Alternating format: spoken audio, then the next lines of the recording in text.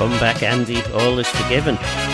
So fast am I, it's just after midday on Friday, Jehania, the 19th of January, and this is the Manx Radio's Mannin line, and it's me, Phil Gorn, looking after things while Andy recovers. Home Affairs Minister and Deputy Chief Minister Jane Poole-Wilson topped the poll at the middle election. An outspoken former MHK, former Manx Radio shock jock, I should have said, managed a creditable second place. Both are relatively quiet in Tynwald, so now is our chance to find out a bit more about their political progress. This is your programme, so please call and ask them tough questions. So, I suppose to start with, Jane Poole-Wilson and Stu Peters, what's it like being at MHK? You're 2.5 years in now. Are you? Is it what you expect? To start with you, Stu, because you had the other end of the microphone for many years. Is it what you expected? Well, it's very different, I have to say, Phil, and it feels very strange to be in here on this side of the microphone. I think the last time that you and I were doing this, it was roles reverse, wasn't it? Yes, and that was more fun. But there we are. And Jane, I mean, you did have some experience in Tynwald as an MLC, but it's quite well, I don't know. You tell me. Is it a different role? It is absolutely a different role. I went for LegCo and I enjoyed my time there because of what I thought would be my contribution to the scrutiny of legislation, and that was a very strong focus for me when I was in Legislative Council. Of course, you come into Keys, you obviously have your constituency responsibilities, and I was willing to take on the responsibility of taking on a ministership, even though it was my first time in Keys. And that's obviously a steep learning curve in and of itself. I greatly enjoy the Home Affairs brief, I have to say, but there's no question that it's challenging, it's demanding, but endlessly interesting and a good opportunity to make a contribution in a different way, I think. And Deputy Chief Minister as well. What does that entail? Yes, so I mean, I think it was the idea that obviously things can happen, and rather than just have potentially a vacuum if for some reason the Chief Minister isn't on island, has to be off island for business, or that there are other things that need to be tackled, to have somebody designated in that role. So for me, it's generally about deputising for the Chief Minister. I think I have been very conscious of wanting to be on top of my brief as Home Affairs Minister, so I've taken some real time over the last couple of years to really try and understand the department, the challenges and the work programme that we're trying to deliver. I suppose I'm also conscious that as an island and as a council of ministers, I can increase my contribution in that sense to a more pan-government engagement, if you like. Well, it is your programme, listeners. Please do get in touch if you've got a question for the MHKs, or indeed if there's anything else on your mind this dinner time. 66 13 68 is the number to call. You can also text 166 177 or email studio@manxradio.com. And we have two callers on the line. I think David Quirk was first of those, so hopefully I'll work out how to... I'm clicking away madly here. Here we go. David. Here we go. There we are. You there, Phil? We'll get there in the end. David Quirk, Onken Commissioner. And you two guests, but I'm talking as a civilian now. Right, okay. As a taxpayer, yep. Only a minor taxpayer now, and a citizen of the Isle of Man. Some time ago, I asked the Minister who was on Manx Radio regarding support to the Chief Constable of the Isle of Man, because he's got a limited staff and resources. And I did say at the time regarding number plate recognition, CCTV at the sea terminal and the airport, and face recognition. And I'm just wondering what the Minister, there's two questions to it, what the Minister is doing now towards the budget. Has she or her department provided any funds to help the Chief Constable out for the future? And the other one was, and I'll leave you then, Phil, is regarding the vaping bill to protect young children on the Isle of Man who are vaping in schools. Nobody's doing to do nothing about it. Where are we at it? You could do a bill within a day, but you can't protect children of the Isle of Man. What's your excuse? So, Minister, 2 questions from David. Yeah, thanks, David. Nice to speak to you again. On the first issue, yes, you're absolutely right. There is work underway, which actually I think when I was previously on the Mannin line, we were talking about port security, which is an area of priority that has definitely moved up the agenda. And there are different things, actually, David, when it comes to the different types of technology you're talking about. So part of it is funding. Some of it actually is also agreements to access. So when it comes to ANPR, we are in a position where we should be able to move forward with that relatively smoothly. Facial recognition is slightly more complex because also we have to look at some legislative aspects around that. But for sure, it's on the agenda. It's something that we're pursuing along with various other work streams around port security and so on. So we will be making progress with that. I think on your second point on the vaping products bill, that completed its passage through the Keys and Legislative Council just before Christmas. So it will have gone off to seek royal assent. I hope we get that royal assent as soon as we can, and then we can start to implement that legislation. Yep. If I could just, you're saying we're doing this and we're doing that. When are we going to do it, is the answer. And Stu Peters is not getting away with it. Regarding his involvement in the DOI, sometime come and have a look at a bus shelter in Governor's Road. I know I emailed the department. They're, as far as I'm concerned, useless. It's an absolute stinking hole of a shelter, right? And nobody seems to want to do something. And before you say it's a local authority issue, it isn't. So and I'll leave you with that. So if we built a Rolls-Royce bus shelter there, would it still be a stinking hole, is the question? Nobody's looking at the other issue is, and it's come from government as well, we're not maintaining what we've got. We have a stock of X, Y, and Z, right? Shouldn't we be at least going around once a year making sure things are good or happy? Well, in DOI, we do have people doing that all the time, constantly looking at what we've got and seeing whether or not it needs maintenance. If it does need maintenance or repair, then it goes on a list because, you'll appreciate that there's only so much money to go around. So it goes on a list and it's prioritised that way. But I'm sorry, Stu, but anyway, when I email into the department as a civilian and say, look, it's been drawn to my attention about this shelter, send photographs in, growing with ivy, graffiti on the inside, which is of a male nature, and water pouring in, and the latest one, the water all frozen, and somebody nearly hurt themselves. Isn't that a risk? Water pouring in, yes. Graffiti is more a societal problem, isn't it? Yeah. Well, maybe we should talk to the Minister for Home Affairs. See ya. Bye. Thanks, David. So we do have Julian, and hopefully I'll manage to work it this time. Yes, there we are, Julian. Are you there? Phil. Sorry for keeping you hanging on for a few minutes there, but you have some questions. Actually, specifically for Jane, please. The Republic of Ireland has a new hate speech bill going through Dáil Éireann, the Irish Assembly. It's called the Criminal Justice Incitement to Violence or Hatred and Hate Offences Bill of 2022. Many academics and lawmakers around the world are worried about the restrictive and tyrannical nature of this new hate speech bill. For example, Section 2 presumes guilt until innocence can be proven. A lower court and one policeman can initiate a property search. Mere possession of documents, cartoons or memes on a device like a phone or a laptop can result in prosecution because of the intent to share such things. Some would call this a thought crime. Refusal to give login passwords or PIN numbers will be an automatic crime. The definition of hatred within the Act only states hatred towards protected classes, but doesn't define exactly what hate or hatred is. Therefore, it's difficult to know what the threshold for prosecution is.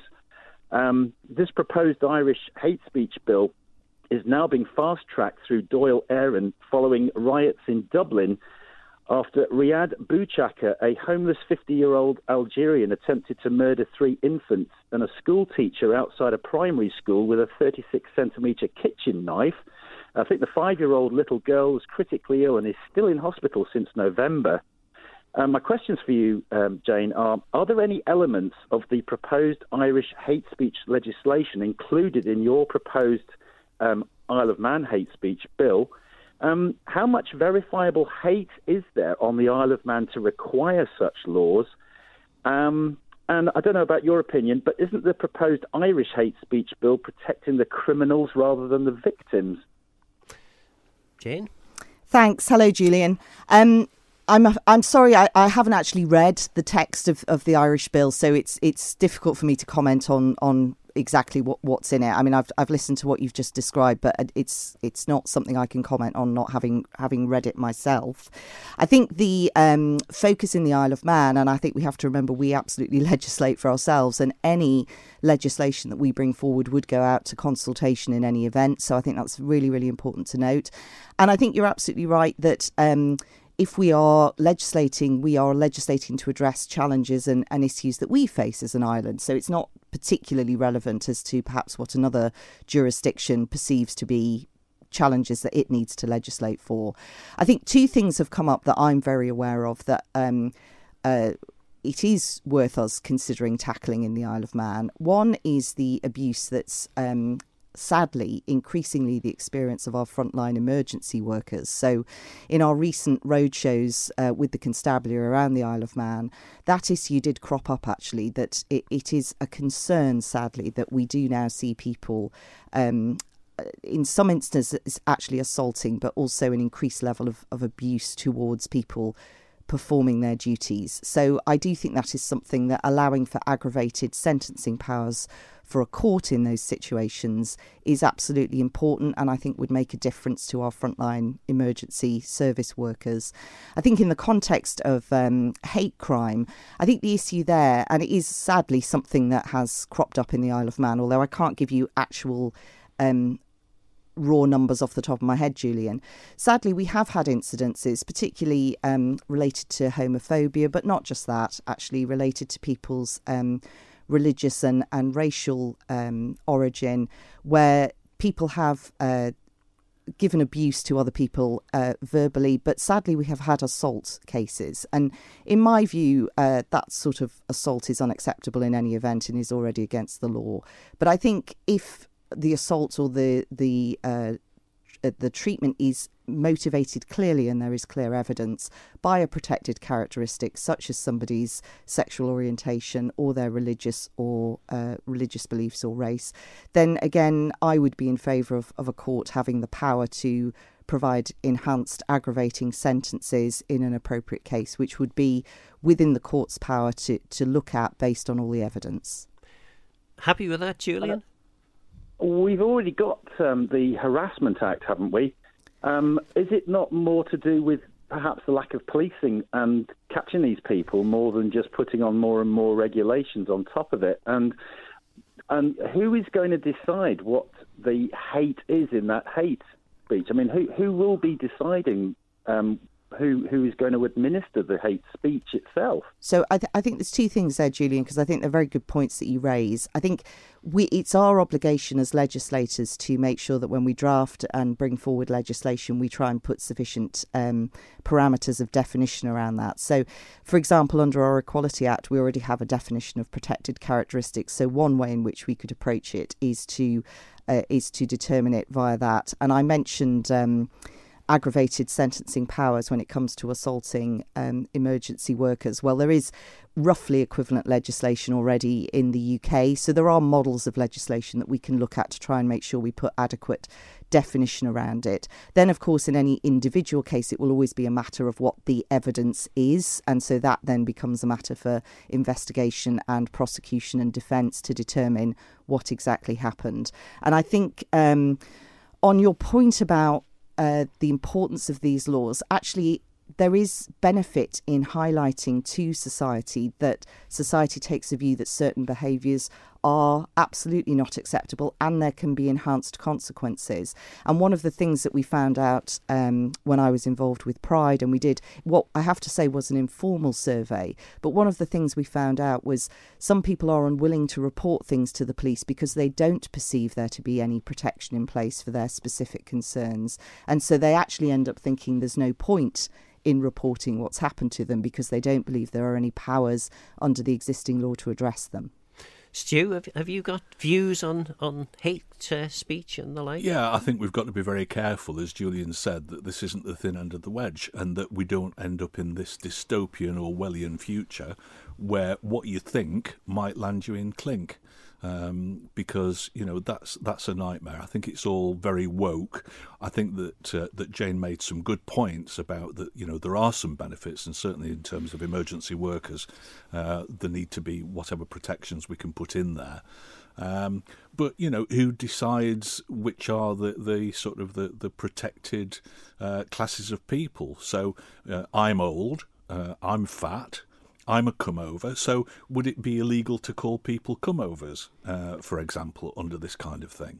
Well, can I interject there? Stu, you would be involved because you are a legislator now, so you would be involved in drafting any legislation and considering it, and so would the public because, as I say, any legislation that we bring forward would go out to public consultation.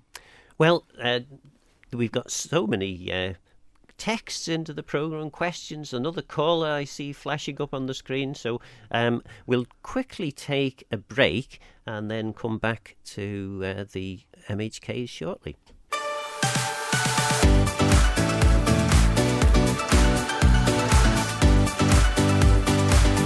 Manx Radio. So we're back, and as those of you who have been listening to the whole programme will know, we have Jane Poole-Wilson and Stu Peters, both middle MHKs, in to talk to us. Don't forget, if you've got a question for the MHKs, please call 661368. You can also text 166177, and there are quite a few texts I need to get to, or email studio@manxradio.com. Before we take the next caller, which is Ned, there was a question came in on WhatsApp, which is, and it came into this show. Can Mrs. Farragher answer one question, as it's a question to me, a concern to me, sorry. Question: you want the bishop removed from Tynwald. Can you reassure me you won't be pushing to have religious education removed from schools? Well, sadly, we don't have a Mrs. Farragher, but perhaps the two of you would be prepared to answer that. Maybe start with you, could Stu? probably phone her and find out.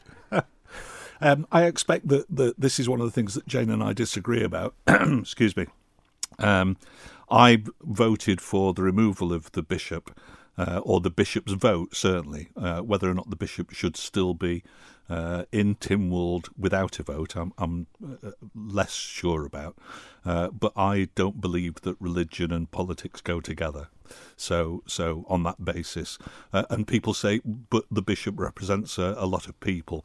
There are all sorts of people in society who represent a lot of people, but we don't necessarily give them a seat in Tynwald. Jane?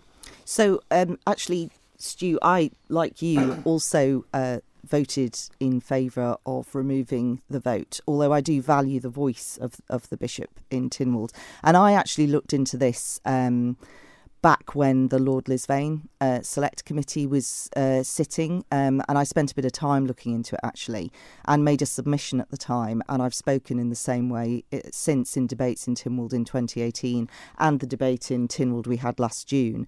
So I have valued very much and do value the voice of the bishop in Tynwald and in Legislative Council, but I do believe that it is important that the vote is about that accountability, and the bishop is appointed to Tynwald, and actually every other member of Tynwald is either elected or either directly into Keys or indirectly into Legislative Council.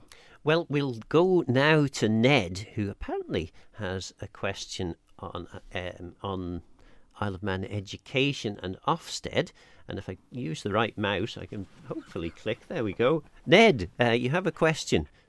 I do indeed. I may very well be too late. The decisions might already be made, but I would like to ask your two guests if they have an opinion as to whether or not education in the Isle of Man needs Ofsted. There we go. Who wants to start with that? Stu? I don't really know, to be honest. I'll hold my hands up about that. Whether or not Ofsted would be of benefit to us, it's the old thing about, we're the Isle of Man and we set our own rules and we've got our own systems. Whether or not an external force would be a good thing or not, I don't know. In certain circumstances it is. Whether it would be in education, I honestly don't know. Jane? So, hello, Ned. I think the question for me is, in every case, actually, how do we satisfy ourselves around quality assurance? So is Ofsted the right way to do that for the Isle of Man?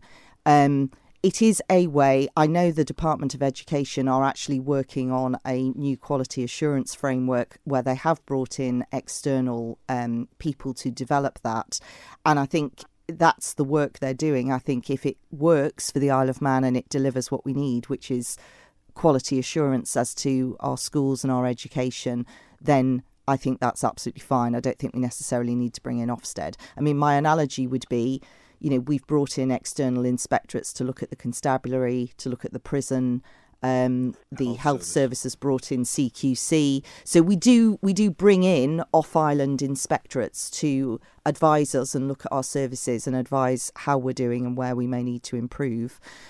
So I'm open to doing that. But I think the question is always, it doesn't have to be that. There may be another way. And I think as the Department of Education is working on this new quality assurance framework, I think we see how that goes. So Ned, having asked the question, are you satisfied with the answers? I wasn't necessarily looking for an answer, Phil. I was more looking for an opinion. I have my own opinion.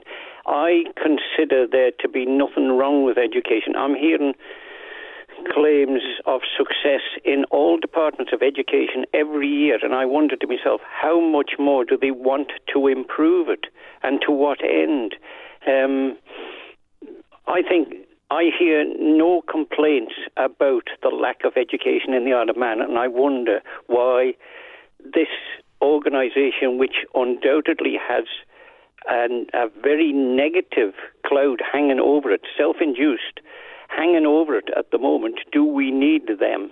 That would be my opinion. But I was just soliciting an opinion from my MHKs, that's all it was.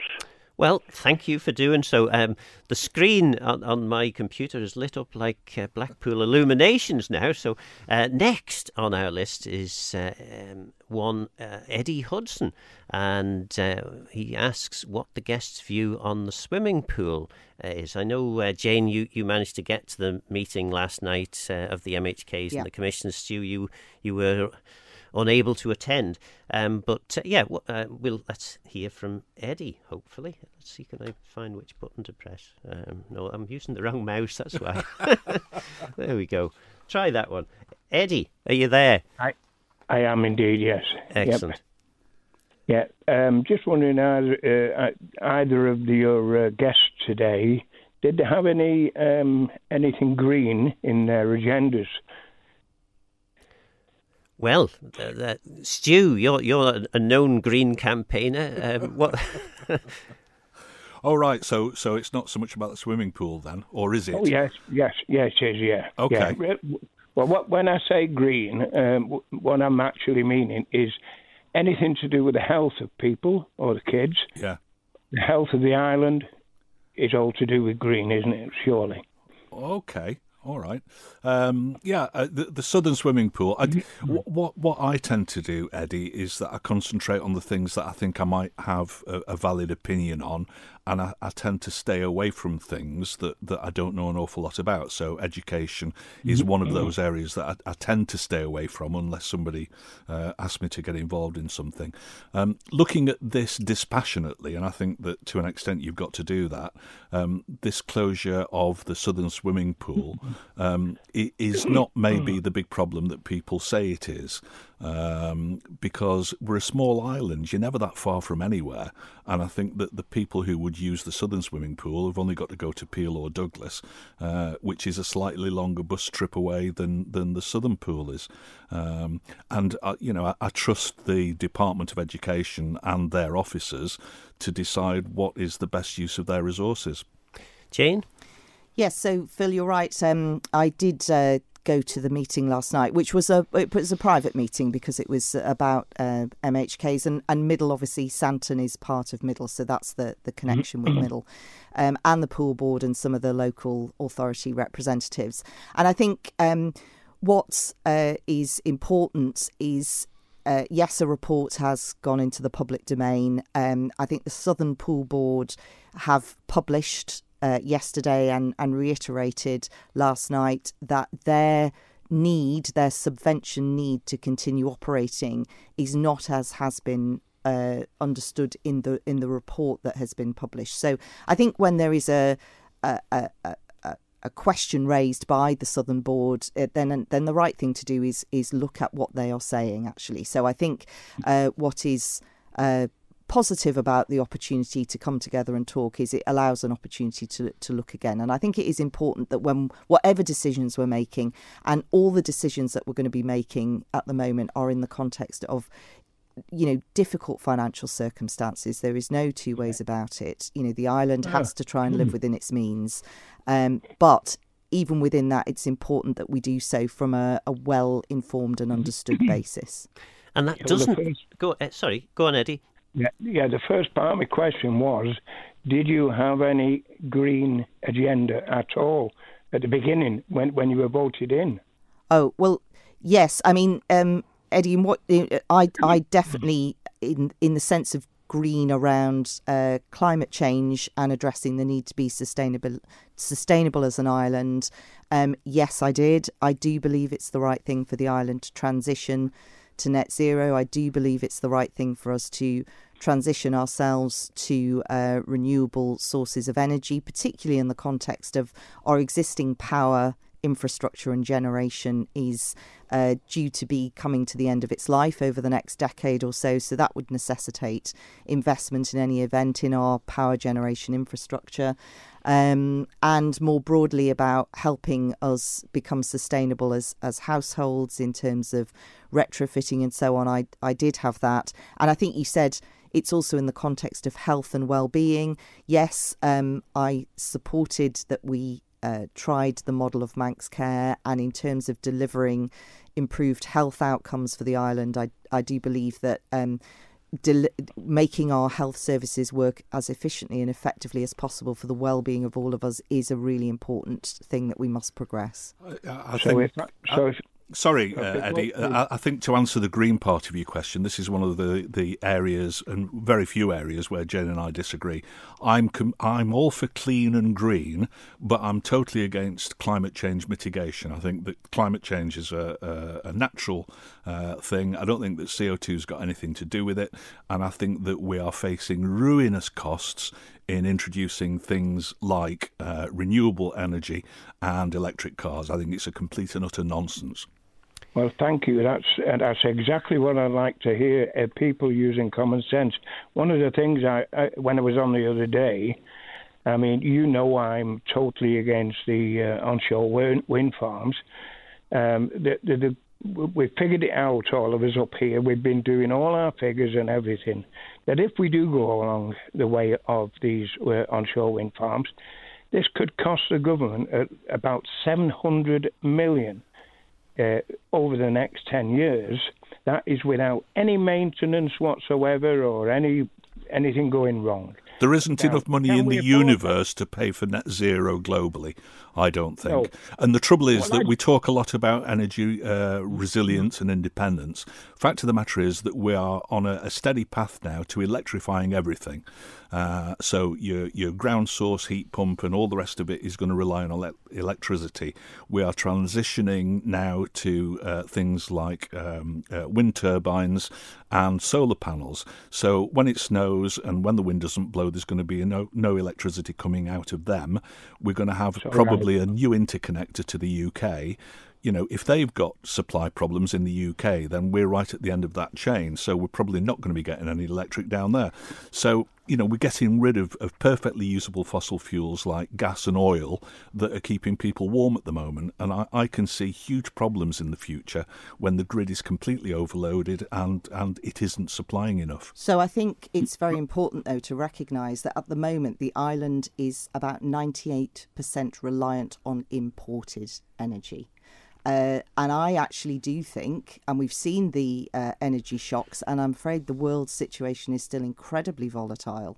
So I think, the gas price hike that we've seen over the last 2 years, that has hit households, but it's also hit government budgets, local authority budgets. So if we want to take it back to the pool, one of the significant costs that has impacted the ability to run our facilities on the Isle of Man has been the price of gas. And if we can transition ourselves, and it will take time, it is not an overnight change, but had there been, or are there, the possibility, for example, to locate data centres next to our facilities, to have solar panels. And I can say that, for example, in Home Affairs, we've taken the initiative and put solar panels up at the mast at Carnane.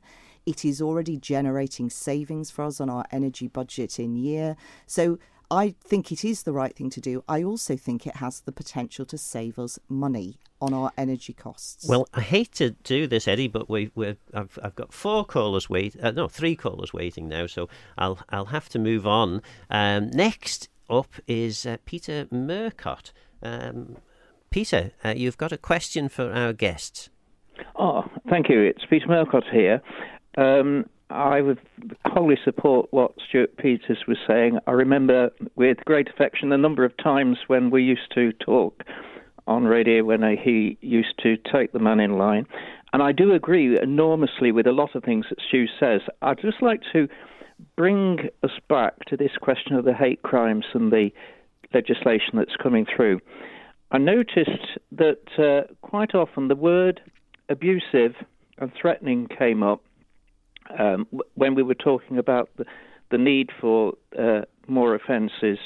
In actual fact, that is those are words that already exist in the Public Order Act, and I can't quite understand why we're looking for new offences at the moment. And somebody mentioned harassment, which is rather a vague expression, because I would have thought that the first step would be to examine carefully why the existing law is not working and what needs to be done to it with the minimum interference on freedom of expression.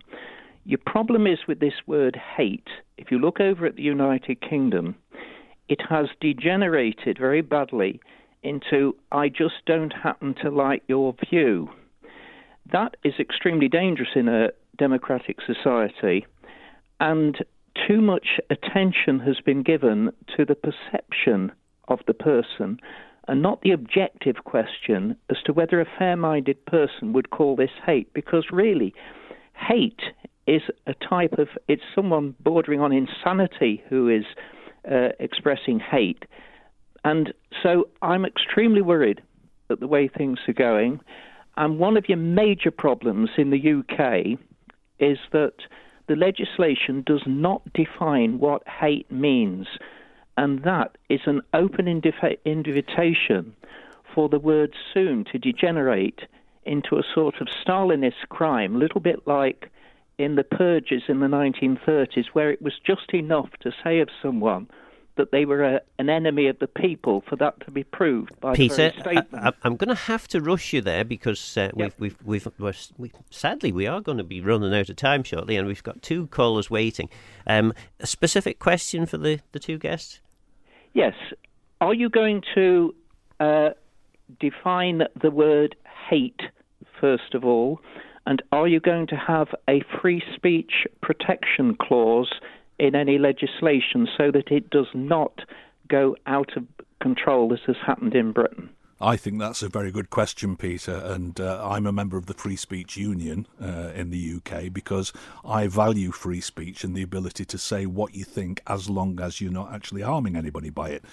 Trouble is that there is a lot of supposed hate speech at the moment, which is purely people who take offence at a comment. And there's a big difference between taking offence and hating and inciting trouble. And I think that the legislation's got to be very careful to make sure that we don't throw the baby out with the bathwater. And I think Stu's point is absolutely valid, that what we're talking about is if we're bringing forward legislation that creates any criminal offences or allows for aggravated sentencing powers in respect of certain behaviour, that we do define it carefully. And as I said earlier, importantly, it goes out to consultation. And the other thing I would say is any legislation that eventually we do pass with its definitions and so on, separately from politicians, we have an independent judiciary, we have an independent police force, and so the mechanisms actually in practice to investigate and then take any action are, of course, robust, open, transparent mechanisms. OK, well, I can say to John, what is the purpose of government on line 2? We're coming to you as soon as we have these adverts. When the Mannin line's not on air, call Manx Radio to leave your opinion for broadcast on 682 631. And someone who did that was, I haven't got the name, but they say, this is a message for Stu, I took a birthday card to the sorting office today at 3:20 p.m. for delivery tomorrow. I was told delivery tomorrow couldn't be guaranteed unless I paid about £6. I would like to know what happens between the front and back office that could take more than one day. Can Stu explain? I don't know. Hands up, I don't know. With a question like that, and I sometimes do get questions as chairman of the post office from people, and I usually refer them to the post office and ask that question myself, because that doesn't make sense to me. You take it to the sorting office at 3 o'clock on one day and you expect it to be delivered the next. I can't see why it wouldn't happen.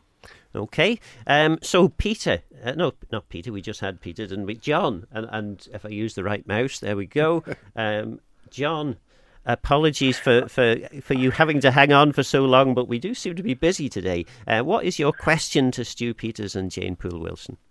Good afternoon, Stu, Jane, and Phil. Yes, of course, it's not Andy, is it? It's Phil. No, sadly. I'll keep it very quick and simple because I know you're having single triple there and people trying to get on. To all three of you, what is the purpose of government? There isn't a right or wrong answer. I'd just like to know what your thoughts are. Purpose of government? I suppose any society needs people to organise things. Otherwise, it's just complete anarchy. So the purpose of government is to try and collect and utilise resources for the benefits of the people. And I realise I might have walked into a man trap there, but that's my take on it. Yeah, I think that's right, isn't it? I mean, government is there to try and marshal. We talk about public money, it's taxpayers' money, it's all our money, but actually in the interests of society, to protect it, to look after it, to promote its best interests. And you asked all three of us, so I'm going to very briefly say, I'll use the government as in the politicians. The purpose of the politicians is to interfere and meddle with the system when it is not delivering for the people. Obviously, the civil service can continue operating the laws and legislation and policies that exist until the cows come home. But obviously, there comes times when that no longer is fit for purpose. For example, when we moved from horses and carts to motor cars, there needed to be a change, and that's what politicians are there for. So, hopefully that answers John's question. Moving on then, we have Brian, I think, on line 4. And Brian has some planning issues, I think. Hello. Hello, Brian. Hello. Oh, hello, guys. Hello, everyone. My question is for the members. Should political members have an opinion on local planning decisions, applications?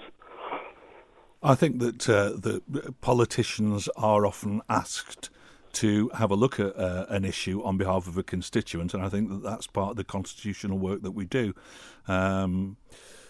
Whether or not politicians should have any more sway than that, I would say probably not.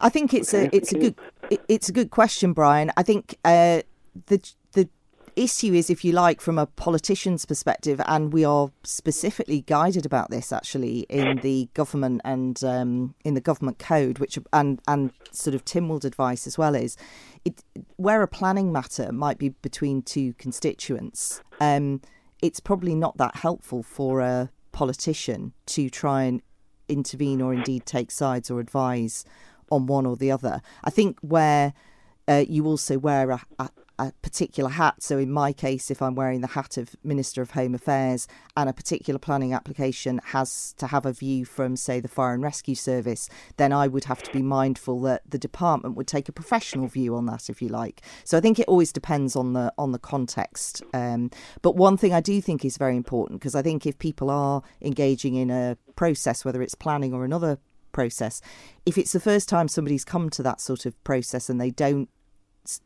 know how best to navigate it, I think politicians absolutely have a possibility to help support constituents and other people understand the system and navigate it. And I think to Phil's point, actually, certainly when people have contacted me to raise questions and issues, there's an opportunity to actually say, well, does the system need to be improved, as opposed to on this particular application, if that makes sense. Okay. You happy with that, Brian? Well, sort of. So I'd like to go back to Stu. So where I live, there's agricultural land next to me, and there's a planning application got in for a large house and barn, which Stu Peters has wrote in with his opinion on the matter. I would like to record that I am absolutely in support of this development, as I believe it will have no impact on the neighbours. Yeah. So that's the bit I take umbrage with, as I am a neighbour, and so are the other 20 neighbours, and your shadow has not graced my door. So how can you say that will not impact me? How can you have an opinion without asking me first? How will it impact the relevant neighbours? How will this impact you? Well, firstly, it's on agricultural land. It'll affect our views. Our neighbours, it's right in front of them. There's never been a house or any sort of dwelling there at all. But surely, and we've all got our own personal opinions, but surely your job as a politician, if you're going to put your name on the block and support an issue, you should go and speak to the other constituents before you have an opinion. I don't know. If you came to me and said that you were putting a planning application in, you explained it to me and I agreed with you that it seemed like a good scheme, you asked me to send a letter of recommendation, then I would do that. I wouldn't necessarily go and knock on every door in the affected area. And I appreciate that me giving support to this particular scheme caused some dismay amongst neighbours, but it is what it is. Well, thanks for that, Brian. Sadly, we are approaching the end of the programme. All the searching, penetrative questions that I had for our two guests will have to wait for another time. What a shame. The question, though, I suppose, about the Southern Pool, which many people are maybe struggling to understand, is how can you have a report which apparently doesn't represent what was fed into it by the Southern Pool Board? Certainly that's the press release that the Pool Board has put out. It seems very strange. Two different sides. I mean, there are always two sides to an argument, aren't there? Yeah, but you would have thought with statistics that would have been straightforward. I think, as I said earlier, Phil, if given what the Southern Board has put out, I think it's the right thing to always have a look and try and understand what the Southern Pool Board is saying is their required subvention to operate for another year. So I think that's, having heard that, I think it's important to look at it. Well, I hate to say it, but we've reached the end of our allotted hour. I would like to thank Jane Poole-Wilson, Deputy Chief Minister, Home Affairs Minister, and Stu Peters, Chair of the Isle of Man Post, amongst other things. Oh, you're a member for Highways in DOI. Yeah, that's my fault. Yeah, and also to thank particularly you, the listeners, for listening and indeed for playing an active part in the programme. I hope you've enjoyed it, and I hope that my ability to operate the knobs and dials will improve as time goes on. But all that remains for me to say is up next, it's Nenji's Tree with Christy D, and that's all.